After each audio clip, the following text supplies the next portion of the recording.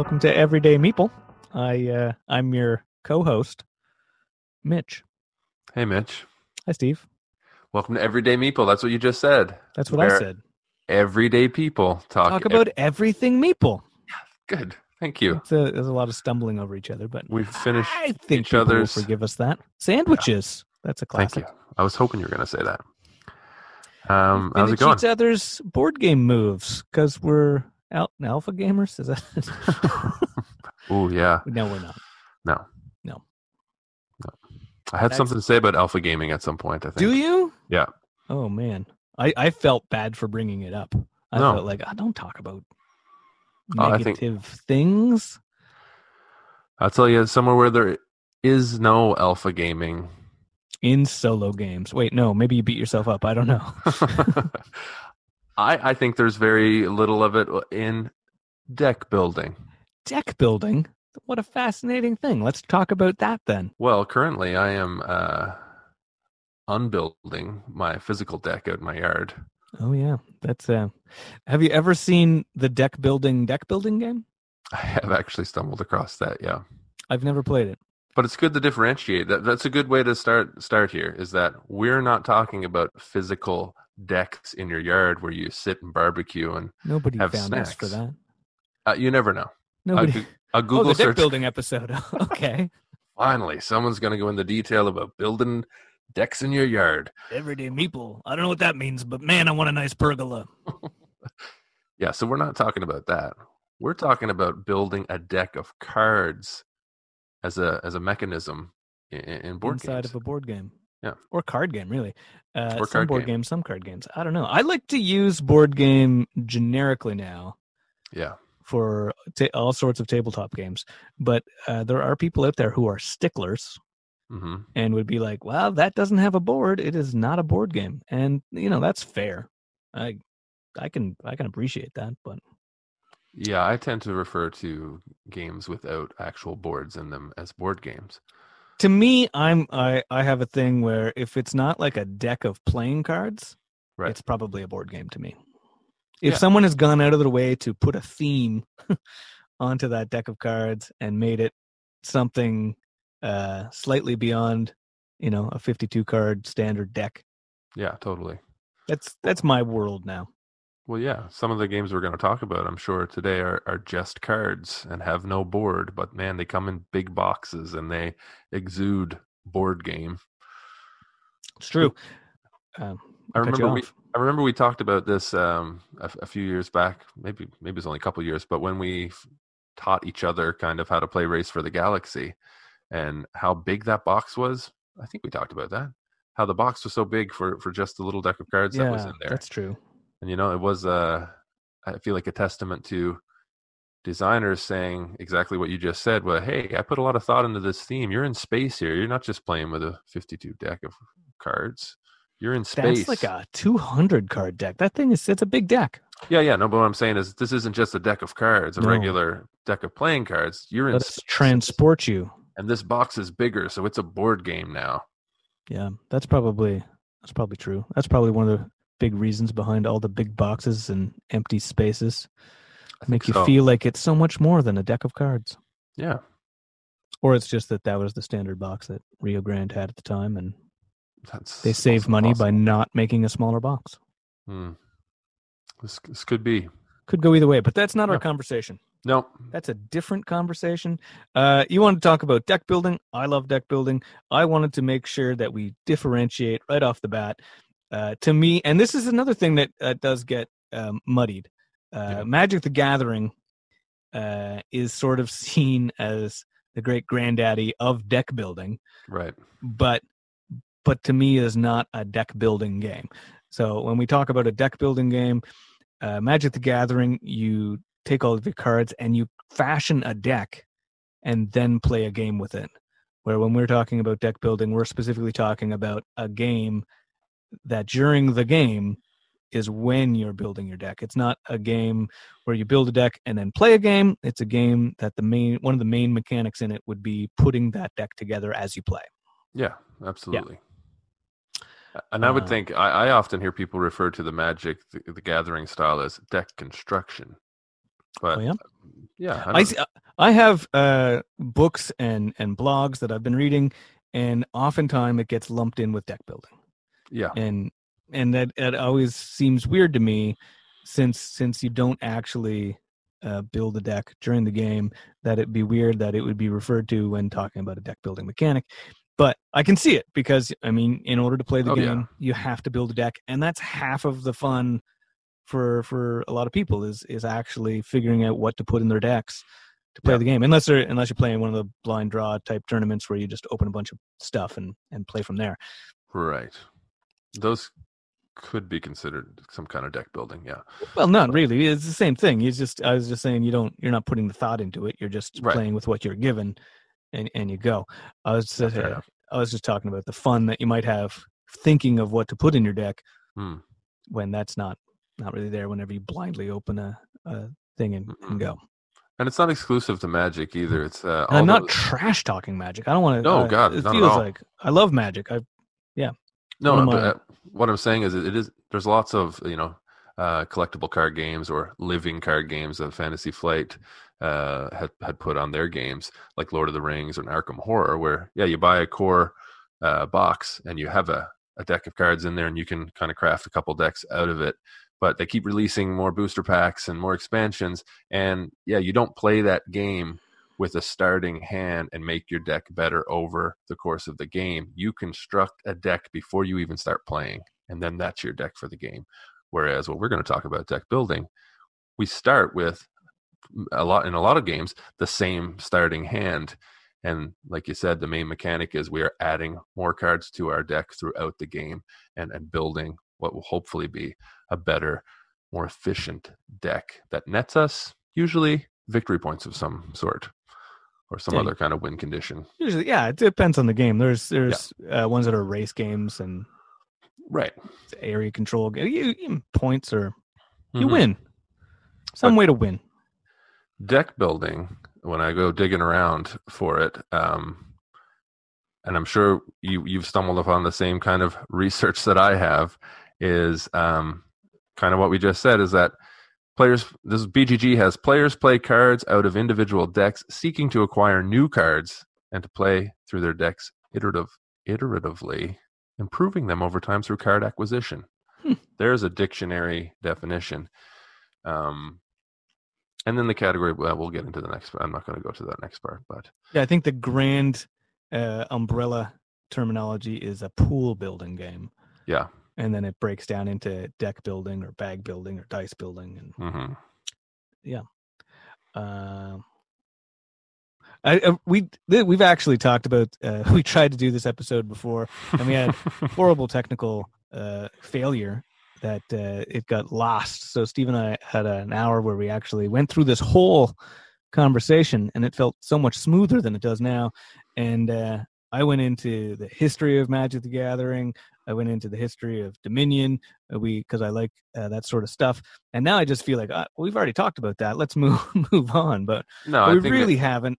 And so I really should point it out where it's in 1995-ish where Richard Garfield had gone to Wizards of the Coast, who at that time was one guy. It was Peter Adkison. I don't know if I said that right. Adkison. I'm not sure. But it was basically him trying to publish role-playing game material almost by himself at the time, I think. And Richard Garfield had approached him with Robo Rally and kind of said, this is what I would like to publish. Are you interested? And they said, well, Peter said, we can't afford that. That's a board game. That's so much stuff. We can't really do it. So the way the story goes is he suggested, I would be interested in something small or something that people can play at conventions and things like that. And Richard Garfield, I guess, had been playing around in his head since he was young with this magic concept of the 5 different terrains, giving the 5 different types of magic. And he incorporated that into this trading card game where he thought, what if you could just trade cards kind of thing, like hockey cards. Right. And he brought that to them, and it blew up.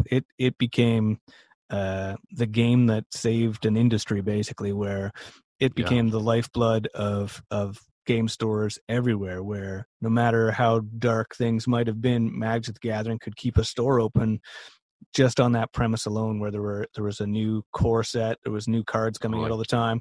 They were coming out in different rarities, so that, like a Black Lotus card from the first generation is like a $20,000 or higher card today, and you can't find them.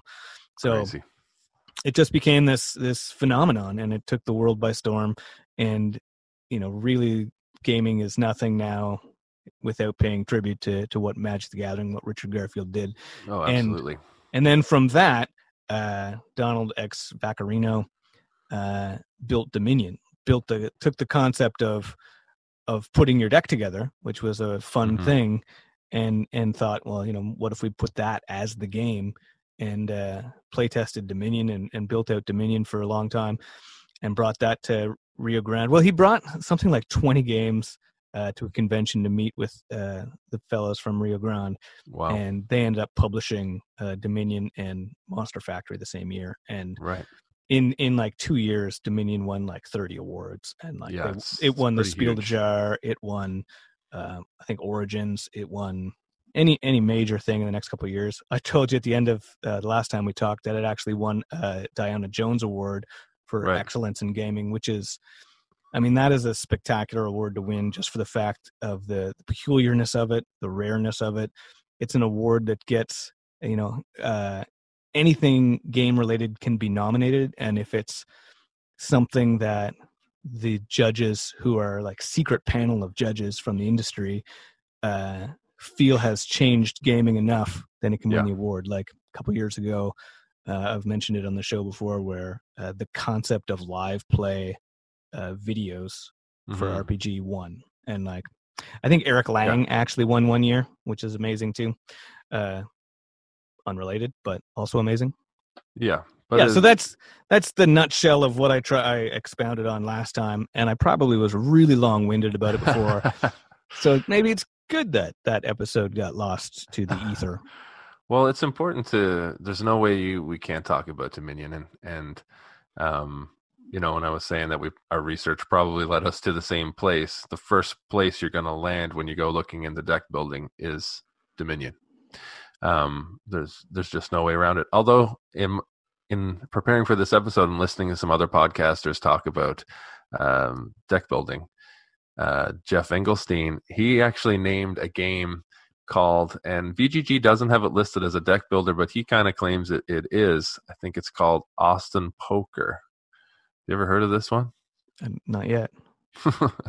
Well, he claims that one is the first deck builder that he ever played, and it's a 2004 game by Alan D. Ernstein. And like I said, BGG has it listed as a bluffing card game, but it's basically poker, but you get to add cards to your hand that could improve your poker hand throughout the game. It's just the only little spin on just basically a poker game. It's there's some sort of market. Anyways, he just, I think, there'd be a weird thing where, and I don't know how the game works. To me, the one thing that would separate it would be if you're taking the cards, making your hand better, but that becomes your own pool. Right. Like it seems like in a deck builder, one of the main things that happens is those become yours, and your next hand comes out of those cards again. So that might be why it's not listed as deck builder, because typically with a poker game, those cards are a common pool, and whenever you discard, it would go back into the common pool, and you wouldn't be building your own deck. If you're building your own hand, that would make Uno a deck builder, which it's not. Right. And I don't know. I mean, there's probably something to it, but you're probably right that they do end up going back into a common pool. But I think maybe he was naming it, and like it says here, inspiration. Players have the opportunity to purchase bonus cards in the order that they finish their poker face turn to add to, and those bonus cards can count toward victory points required to win the game. So you're kind of adding these point cards to it. I don't think it's interesting. It's interesting. I haven't looked at it. I've never heard of it. So I want to. Me neither. It's like an interesting spin. I'm not much of a poker player, so it doesn't really interest me to go try it. But it's kind of neat that there was this kind of mechanic to buy bonus cards after your turn to add to your deck before Dominion. But obviously Dominion is a bit of a different beast in that it really tried to take what's happening in Magic the Gathering and kind of, what's the word I'm looking for, just kind of dilute it, or just like put a focus on it that you can play it in that experience in 45 minutes to kind of build this deck over a short time. Also, to his credit, is that the game has nothing to do, like, there's nothing similar, to Magic the Gathering. So he didn't make a wizard battle game out of it as a first off. Like, it's really just explores the mechanic and what that mechanic can do. Like, it's a very bare bones nowadays, because deck builders took off so much and we have so much variety in what deck building can be. His was it was like a blueprint of how to make a deck building game that became the blueprint for how to make a deck building game, right? So it presented the market of what cards you can buy. It presented even the 5-card hand, which becomes a very common thing, where you start off with 10 cards in your deck. Everybody has the same 10 cards and your first hand is 5. And like, if you go and read his design diary sort of things, even that was like really well thought out, where he was originally trying to come up with several different resources, and they boiled it down to just the gold, and then how to work that and how to make a starting hand. And I think it ended up being like there's 7 and 3, for there's the 3 victory point cards that clog your hand right from the beginning. And then the 5 cards lets you make sure that you have at least 2 hands before your stuff gets shuffled again. And there's a lot of neat stuff went into that. And like, oh, totally. The 10-card market, that was a thing where he just wanted to see what cards were working. So when they started testing the game, they just put all the cards out to see if they could spot some stuff that was broken. And they ended up liking it so much that you could buy all of the cards at once. Everything was there.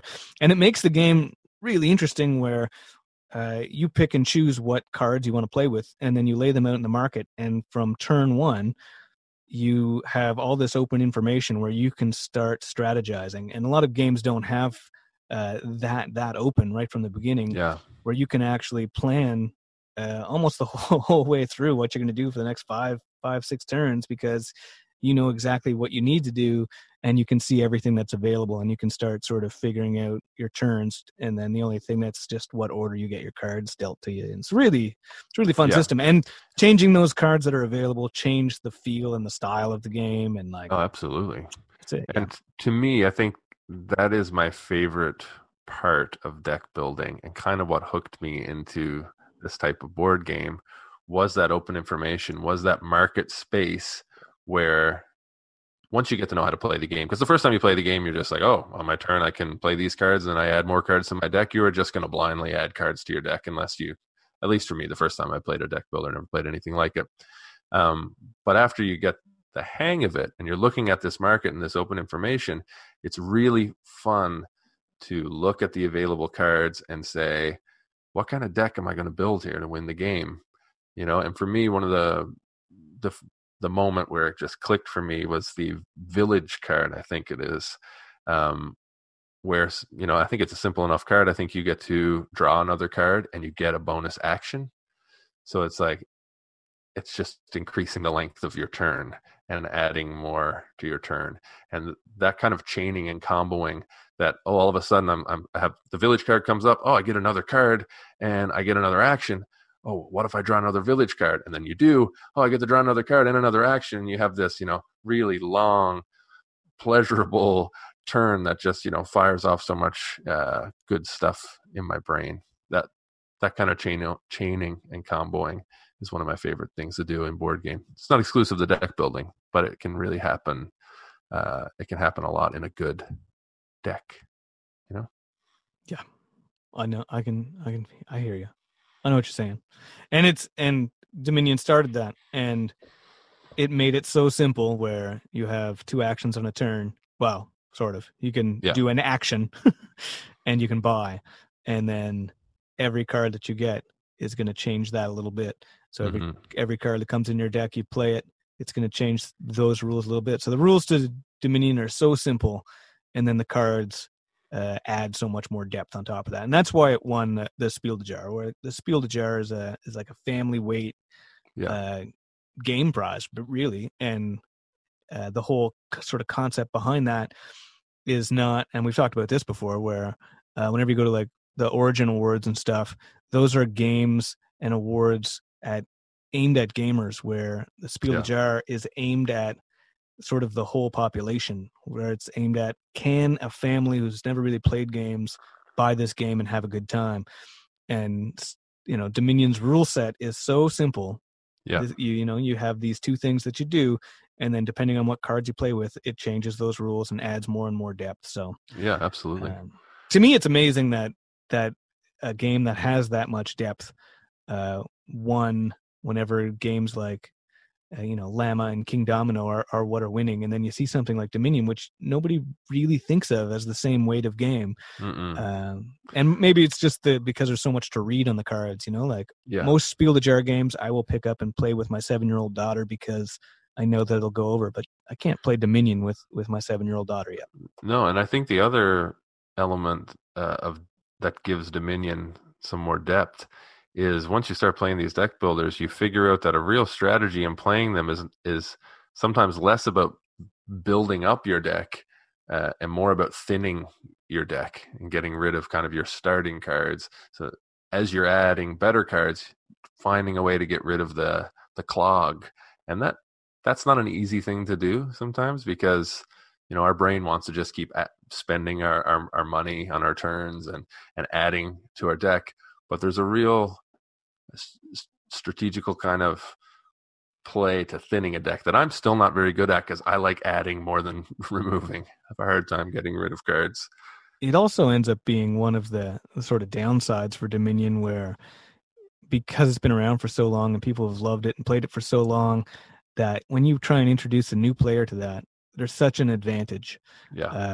Like Rob and Melissa are the first people I played it with, and they can beat me anytime we play, every time, because they're so used to it, and like doesn't matter what cards come out, they're going to be able to figure out what works best. And it doesn't make it less fun. I have a great time just trying to keep up, trying to get there, even close. So it's still super fun, but that's because I love games so much. So I would hate to like introduce it to somebody.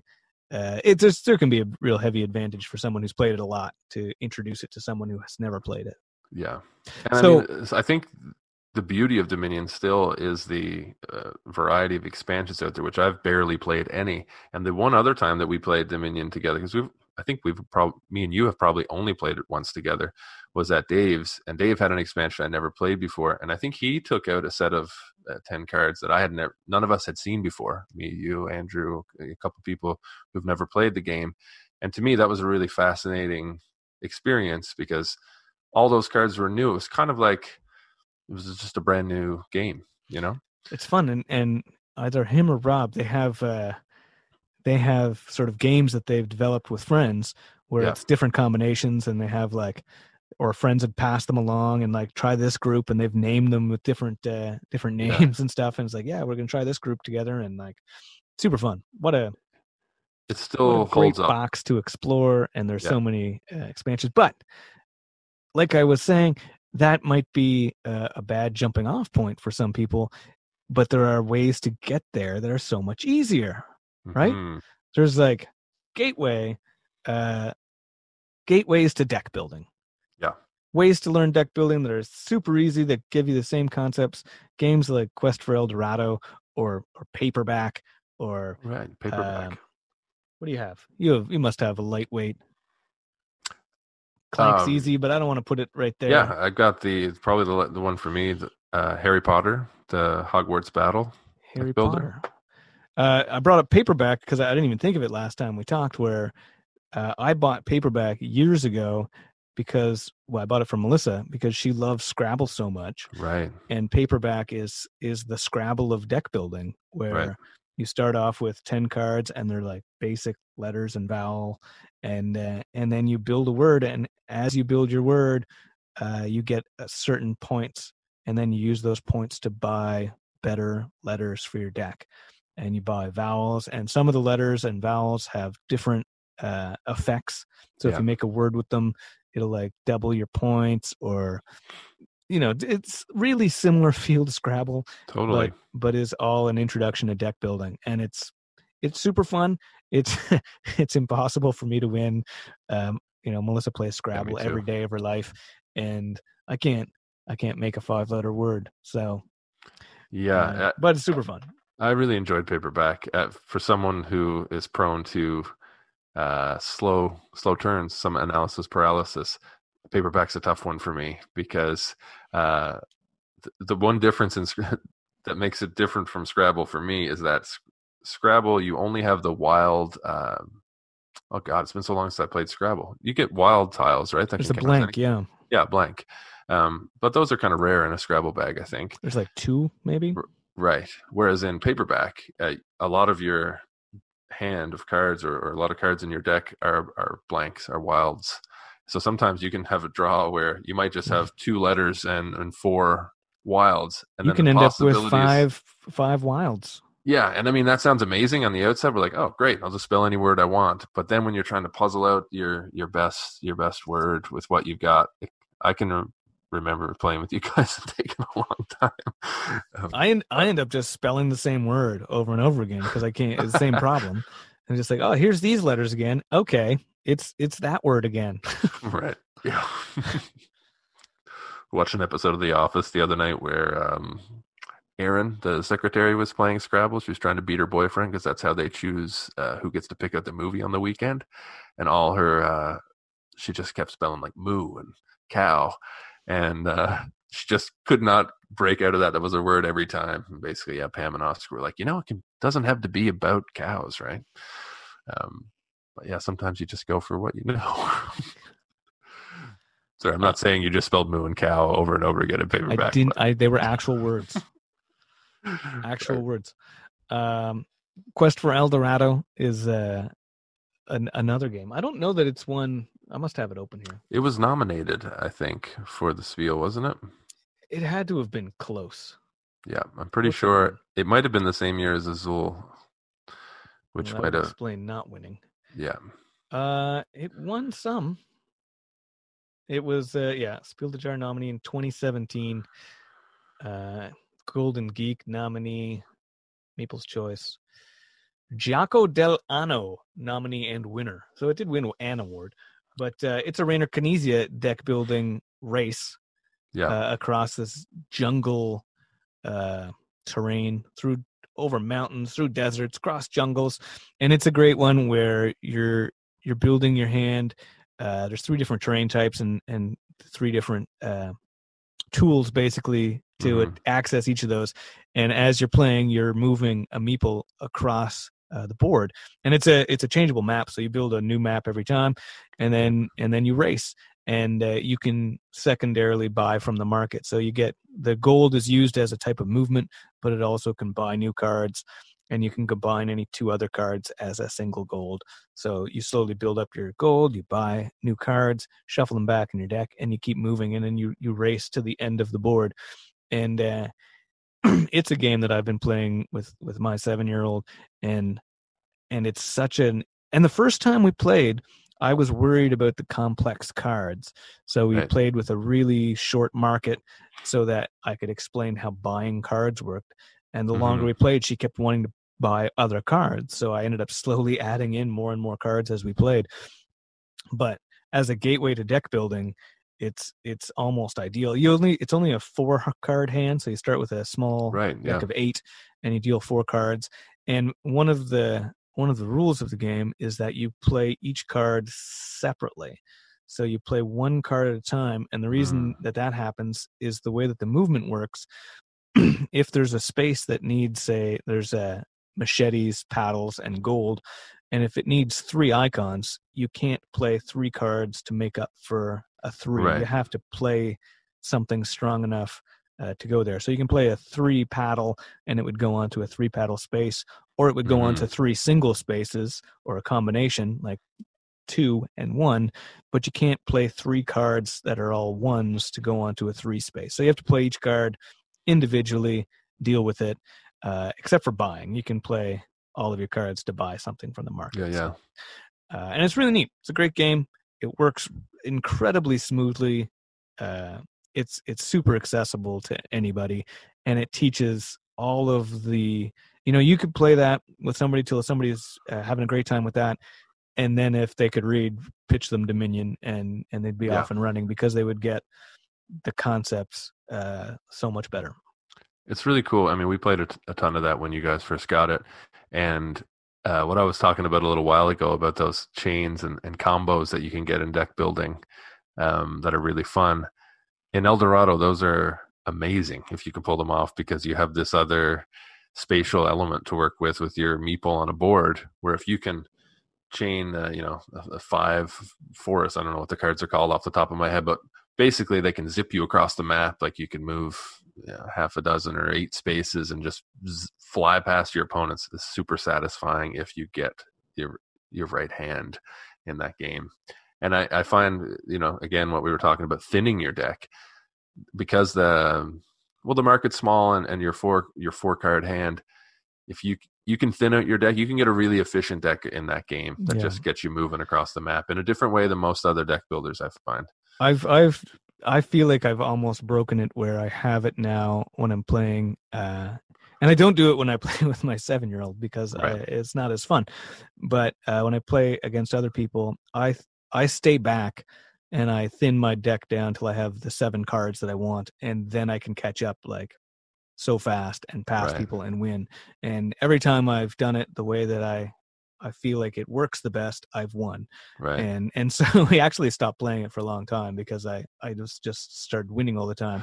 And it's not a brag. It's just it seems like if other people catch on, and I show at the end of the thing, this is the cards that I used, then it becomes a crazy fast race. And so it's not a break in the game. It doesn't. It's just this strategy. If no one else is doing it, you get one big this card, one big that card, one big that card, and then a draw 2 card.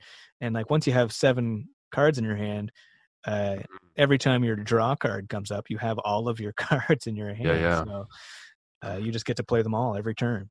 I wonder if the expansion with the curses, which seem to feel like a bit of a negative expansion, I wonder if that's what they're doing there, is trying to slow down the race. Really seems to just add speed bumps to things more than new stuff to do. It seems to add problems. Yeah. So it may be.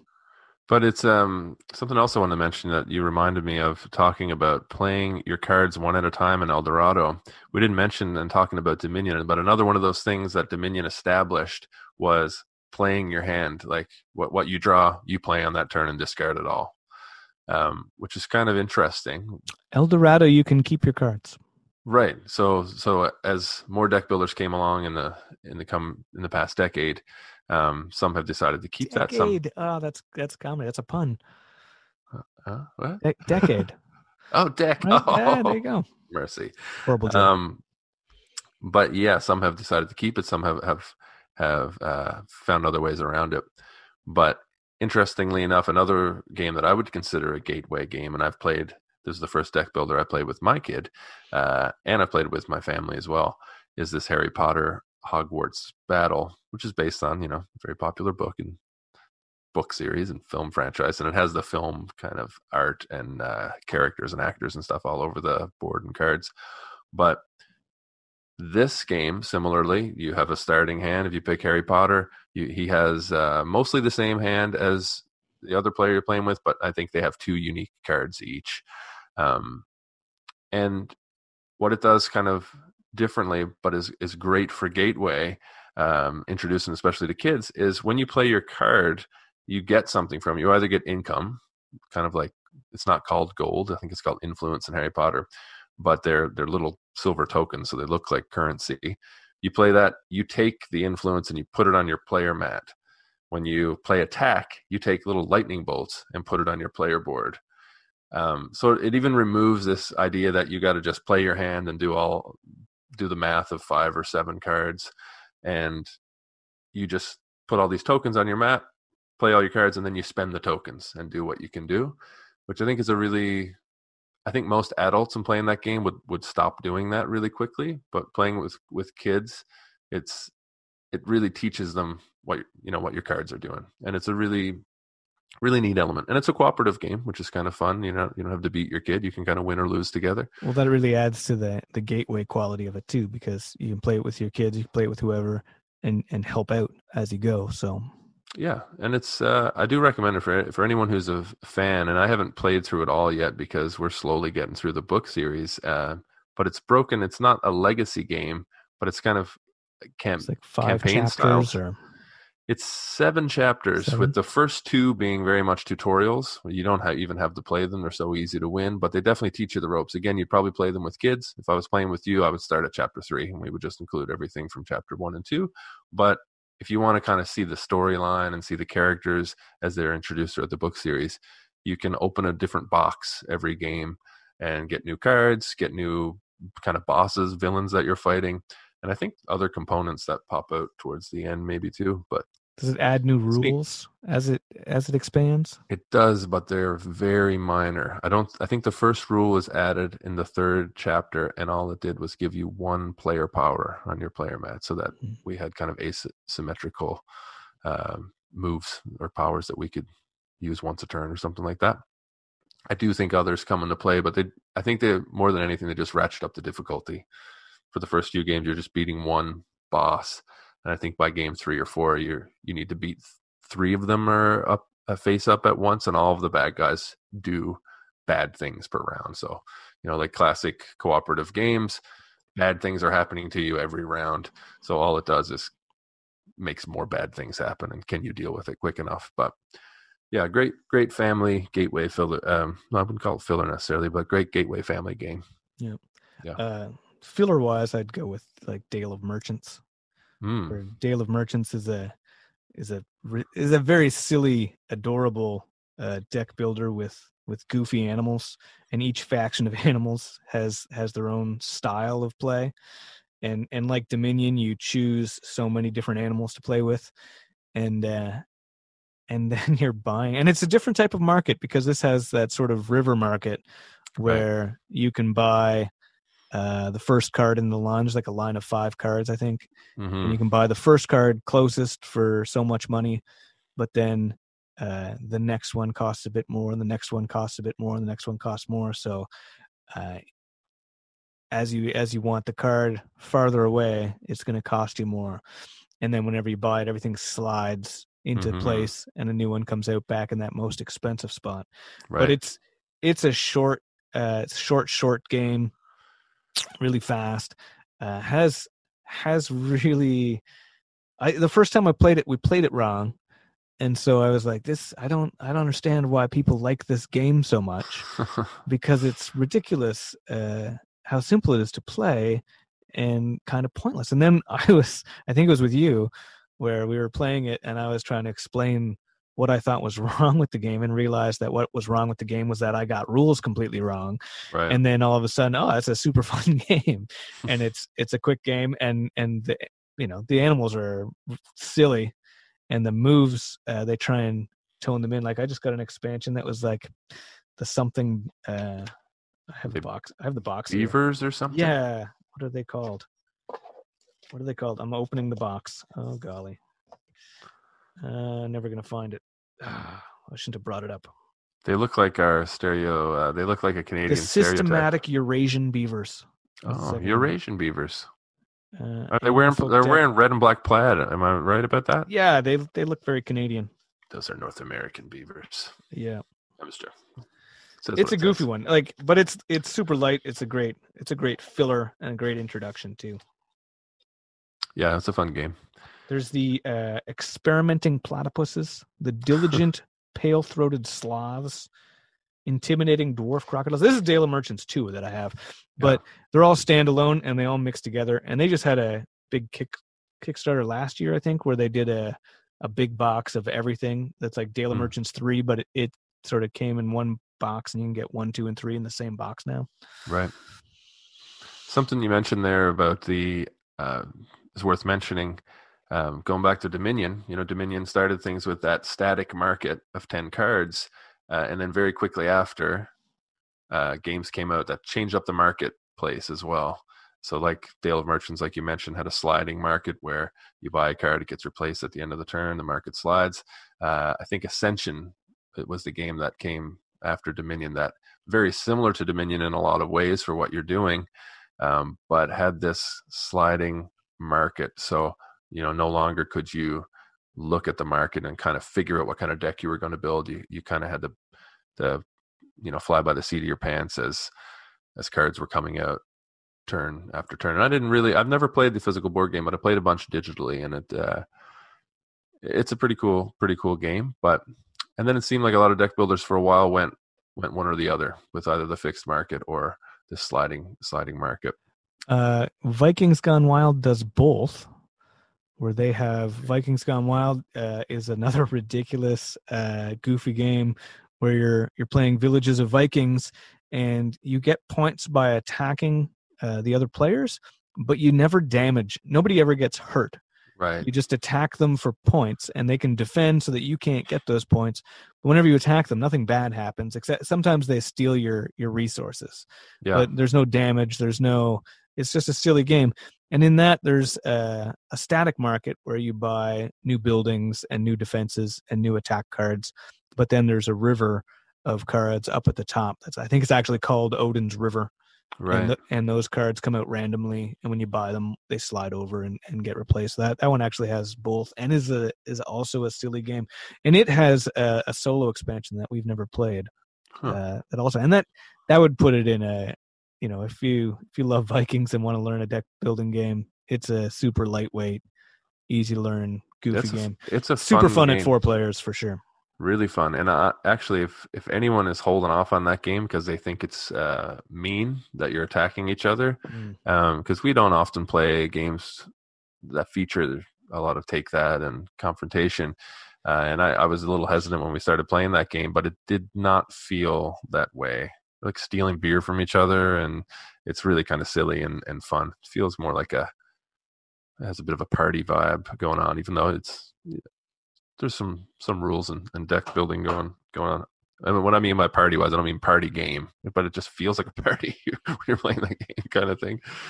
Last time we were talking, I liked pointing out that Ascension to me felt like deck building had came full circle. It felt like it was the game that gave the nod back to Magic the Gathering, right, where you had Magic and then Dominion and then Thunderstone, which was the fantasy. Oh yeah, Mike Elliott dungeon crawl, sort of based off of Dominion. Well, really based off of what Dominion did, and then turned into a dungeon crawl. And then Ascension was basically 2 wizards fighting each other again. Yeah. So it felt like, it's a completion of this cycle now. I don't know why I need to mention it again. It didn't feel as natural this time, but I felt like it deserved that nod. And maybe it wasn't the first deck building wizard fighting each other game. It's just the first one that I knew about. No, it might not have, but I think you're right that it did kind of circle back to Magic, because another thing that it did that I don't think Dominion does in its base game, but it might in expansions, is allow you to play cards in front of you that don't get discarded at the end of your turn. Right. So kind of like playing these player powers, or what are they called in Magic, like lands or whatever I don't know Magic. Thunderstone had like an animal card or something. You'd get a totem or something. Yeah, you'd get down. kind of like a familiar or and it would just stay till you used it. Yeah. Then it would go away. But that's, I think, the closest that it came to any type of permanent card. Yeah, Thunderstone very much modeled itself after Dominion. And of course, I've mentioned Thunderstone a bunch on a previous podcast. And 2 blog articles. And yeah, if you want to know about Thunderstone, go check out our website and read my sordid love affair with it. Love letters to Thunderstone. It's one of my favorites. It will stay there for whether it deserves it or not, just because of one thing worth life. Mentioning for Thunderstone is it has 3 generations, right? So Mike Elliott's Mike Elliott, yeah? Yep. Yeah. So the first Thunderstone came out. I've never gotten to play the original Thunderstone. No, me neither. Then it got cleaned up and re-released as Thunderstone Advanced, which was amazing, super fun. And I ended up buying Numenera, which is sort of a tie-in with Monty Cook's Numenera RPG universe, and we ended up together. And this is in the, I think, our talk about it. We made a cross genre B movie about drunk dwarves fighting the Numenera monsters invading. Ridiculous nonsense, but it was a great time. A lot of fun. and we loved that game. And then Thunderstone Quest came out. Yeah. And Thunderstone Quest has eclipsed it and has made it a really accessible game where we still can't get our friends to play Thunderstone. but the original Thunderstones were dense and trope heavy, and if people weren't interested in that type of dungeon delve or that type of experience, they were not going to play it. Where Dominion is really open with its a medieval theme. Mm-hmm. It's very easy to sink people into Dominion, as generic it might feel to some, because it doesn't have the Dungeons and Dragons vibe. It's a palatable sell, where Thunderstone was very specific. And Thunderstone Quest, I think, fixed a lot of that. As much as it's still a dungeon delve, it has created a really friendly rule set, a really friendly game, and is more fun to play. We played it the first time whenever you got your Kickstarter, and then I got excited about Thunderstone again, and I went home and I tried to set up and play a solo game of Thunderstone Advanced. Right. And I put it away. I set it all up and I started playing. I'm just like, and I just put it back in a box, and it's almost sad, but. No, I agree. I still have Thunderstone Advanced sitting here with so many cards in it, and I know I'm never going to play it, and I have a hard time thinking about getting rid of it. But Thunderstone Quest, you're right. It did clean things up quite a bit, and I played a lot of Advanced solo, and what it really added now recently, and it wasn't just Mike Elliott on Thunderstone Quest, I should say, it was Brian Reese and Mark Wooten got brought in for I think a lot of the, maybe I might be wrong in saying this, but a lot of the enhancements and changes. But just recently, this past year, they released a cooperative solo expansion that I had kickstarted, which really changed things up, in that it introduced dice, a bunch of dice that basically control the actions of the big boss that you're fighting, the Guardian, which really enhanced the solo play for me, and I think would be a lot of fun to get to the table again, because like you said, Thunderstone I think could be perceived as a bit of a slog for some people, because it can be slow turns and you're dungeon crawling, and sometimes it takes a long time to get the hand that you need to beat the monsters that are available to fight at the moment. But the cooperative version promotes simultaneous turns, so we all take the same turn when we buy cards from the market, and we can all cooperatively discuss what we're going to do on our dungeon turn and fight. I haven't got to try it yet, sadly, but I think that could be an interesting experience as well. But yeah, if you're looking for a little heavier deck builder with a fantasy theme or setting on it, it's this is the one I gotta recommend for sure. And it is math heavy. You are doing a lot of counting. It's not power grid math heavy, but no, it's not the same kind of math where you're playing a game like, I don't know, Terra Mystica or something where you got to think 20 turns ahead to see if you're making your most effective moves. It's just every turn you've got to do a little bit of math. And it's grade school math. It's like, okay, I have a 9 plus a 3 plus a 4, and that's a 13. Okay. Yeah. So play this card, I double it, but then the bad guy's got a shield, so I take 4 off. Yeah, and that's what annoys some people too, for sure. But why would you want to just collect victory points when you could fight skeletons and dragons? And on the same sort of vibe for dungeon crawling, there's Clank. Mm-hmm. And Clank is ridiculously fun, and it's more streamlined than Thunderstone Quest. Came out before Thunderstone Quest. Came out as a dungeon crawler first. That is another movement-based game similar to Quest for El Dorado. The market in this one is just a giant stack of cards that come out randomly, but you get like 6 cards in a market. But they're never the same. I don't even know. There's a few of the same cards through the whole thing, and there's a few sort of basic cards that are always there. And then there's just this massive pile of cards and monsters that come out in the same time. And your resources are either money swords to fight with or feet to move with, Right. and it's a heist. They're heist games where you're trying to sneak into a dungeon, steal the most expensive thing you can get, and get out before your friends do, and hope that the dragon kills them. And it has a great thing where when you're doing that, you're trying to sneak around, but you will always end up making noise, and the more noise you make puts you more in danger. And so every time you make a clank noise, you have to put out one of your own personal cubes that go into a bag, and whenever a dragon attack is triggered, you randomly pull these cubes out of the bag, and if yours come out, that becomes damage. And if you take too much damage, you don't make it. Yeah, it's interesting that there's exciting. That bag element.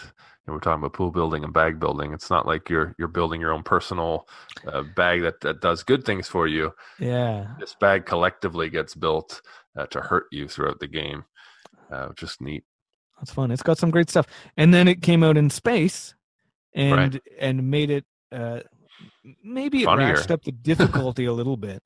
Made it more of a sort of a tense heist where you actually have to. It feels more like a heist in space where you have to like disconnect the security systems in order to even get where you're going, and then escape. And but yeah, the jokes got funnier. The gameplay is really, I mean, to understand it, to play it, it's just as simple, but it's a little bit more exciting maybe. And then Clank Legacy, which we've been playing and talking about constantly prior to social distancing. We got about halfway through our Legacy. But it ratcheted up even higher, where now you're playing Clank and there's so much story built into it that has made the same simple gameplay so exciting. Where I think a regular Clank game, once everybody knows what they're doing, you can play in 45 minutes. Yeah, for and sure. Clank Legacy, we're playing in about an hour and a half because there's so much story reading, and you're changing the board, and you're chasing down the story instead of just getting an artifact, instead of just the heist. I'm really spending as much time as I can to try and see all the story that I can. So I'm not going to lie, it's going to be hard to play base game Clank after we get through the Legacy game. It's definitely a different experience. Well, I've heard people say, and I think Tom Vassell from Dice Tower was one of them, that his favorite Clank game now is their finished Legacy board. And I think at the end of that, because it is playable, and we've been collecting the different, what do they call them? I want to say mentors, but that's the wrong word. Each game has a sort of an objective. It's in our file folder, and there's a person, like patrons or something, patron or something. And so whenever we're finished, you're going to have a group that each one will change the game slightly for what you're doing, and then you'll have a sort of a unique board that has changed. A lot of them will be more similar than some of the other games because the stickers do go down in specific spots most of the time. But so much fun. Fairly unique. I have to say, I mean, we're just scratching the surface on the amount of deck builders that exist out there, especially in board games. There's hundreds of them, if not more. And Clank is this dungeon delve, where you're basically these mercenaries and these rogues going in and stealing treasure. I have to mention that what I've been dishing my time into this past week has been a game called Slay the Spire, which is not even a board game at all. And I was turned on to it because Jamie Stagmeyer posted on his Instagram feed that a bunch of people have told him to go try this video game, digital only, deck builder. And I was like, well, I'm stuck home alone. I'm going to try this out and read into it. And I was reading into it, and I was surprised to see this game has been massively successful. It came out in 2017 from Humble Bundle, which I love Humble Bundle. I've gotten so many good books and games and stuff from them. It's got great reviews, and it's spawned a bunch of kind of clones and inspired what a lot of people are saying is one of their new favorite video game genres that's combining rogue-like games of, racing into a dungeon, permanent death if you die, and just killing and looting and trying to get as far as you can on a run into a dungeon. and combining those kind of games with deck building. That's your sole thing. So you start off, they just give you one character to start. He's kind of a tank, kind of knight guy who has just a starting deck. And every time you beat a monster in a procedurally generated dungeon that they set up for you, you can add a card to your deck, and you also get some coins because you can go to a market a few steps into the dungeon, buy more cards or trash cards. And yeah, it doesn't last that long, probably an hour and a half one run will be, but it's one of the best deck building experiences I've ever played. I can't sing its praises enough. I'm going to sink a lot of hours into this one.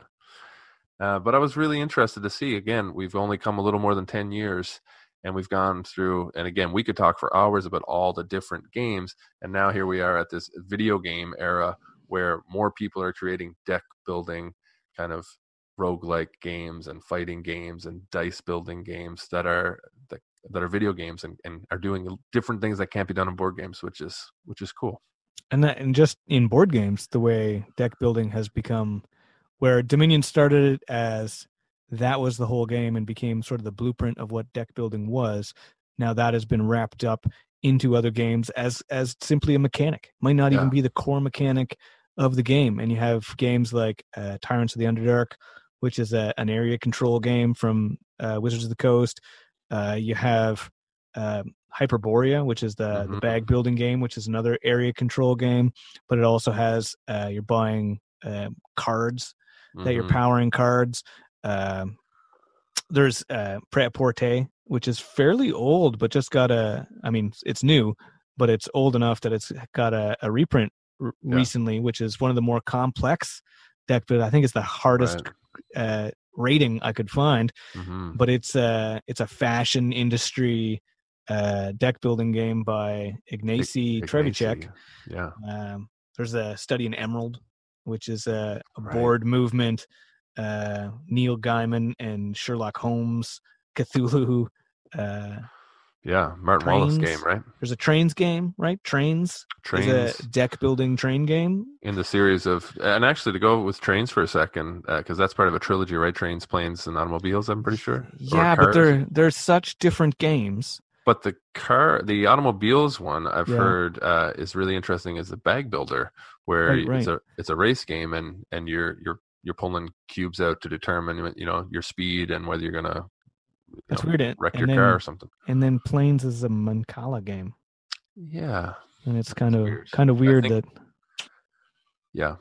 One of the ones that I'm super interested in, two of the ones that I haven't played yet that I really want to play is Arctic Scavengers, which is a neat post-apocalyptic, and it has a weird mechanic of when you're trying to sneak around, you can create noise in that one too, and it creates danger. And the other one that I really would like to try is Super Motherload, which takes Dig Dug sort of video game stuff and makes a deck builder out of that. Yeah. And then we didn't talk about dice stuff or Quacks of Quedlinburg, which is a bag building game, or Orléans Too Much, or Quarriors. Yeah, if I had a wish list of mine to play too, I would go with, I think, Mike Fitzgerald's Baseball Highlights 2049, the kind of futuristic baseball game. You can have robots on your team and stuff, which always reminds me of that old NES game Base Wars that I was obsessed with as a kid. Where your deck is, you're building your team, and you can, between games, you can draft new players, and they go right into your starting lineup, and you get rid of old players. And also probably one of my Grail games, and we mentioned this in our last chat, I won't go into a huge thing about it, is Martin Wallace's A Few Acres of Snow, about the kind of North American British-French conflict. That I think the first deck builder that had a board, and your kind of two-player war game where when you take over a colony or a location, you're adding cards to your deck, which I'd really like to find that game some point. I think Baseball Highlights should try and get the rights for Futurama, and they should do a Futurama Baseball Highlights with the robot baseball and Futurama. That's a great idea. I'm going to write that down. I'd buy that. I've started thinking about IPs that I would love to see mashed into some of my favorite games, and that's a good one. That's pretty much it for time, though. Send us an email if you want at feedback@everydaymeeple.com, and we'll see you next time. Well, we won't see you at all, but we'll talk at you next time about board games and stuff. Yeah, go check us out online. Stay safe, everybody. All right. See you, Steve. See you, Mitch. Bye.